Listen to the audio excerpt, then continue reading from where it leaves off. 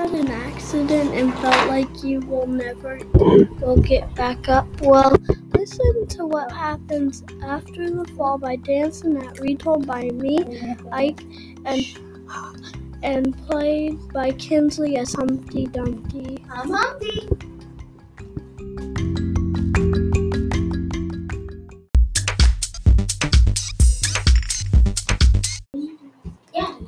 Once upon a time, there was an egg named Humpty Dumpty. Yep, that's me. One time, the egg fell off a giant wall. Ouch. The horses and men tried to fix them, but not so good. But there was one thing that could never be fixed. I'm scared of heights. He passed the wall that he fell off every day. It gives me bad memories.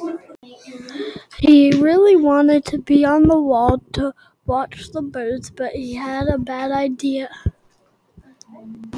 Oh, I have an idea. I'll make a paper bird and fly it up.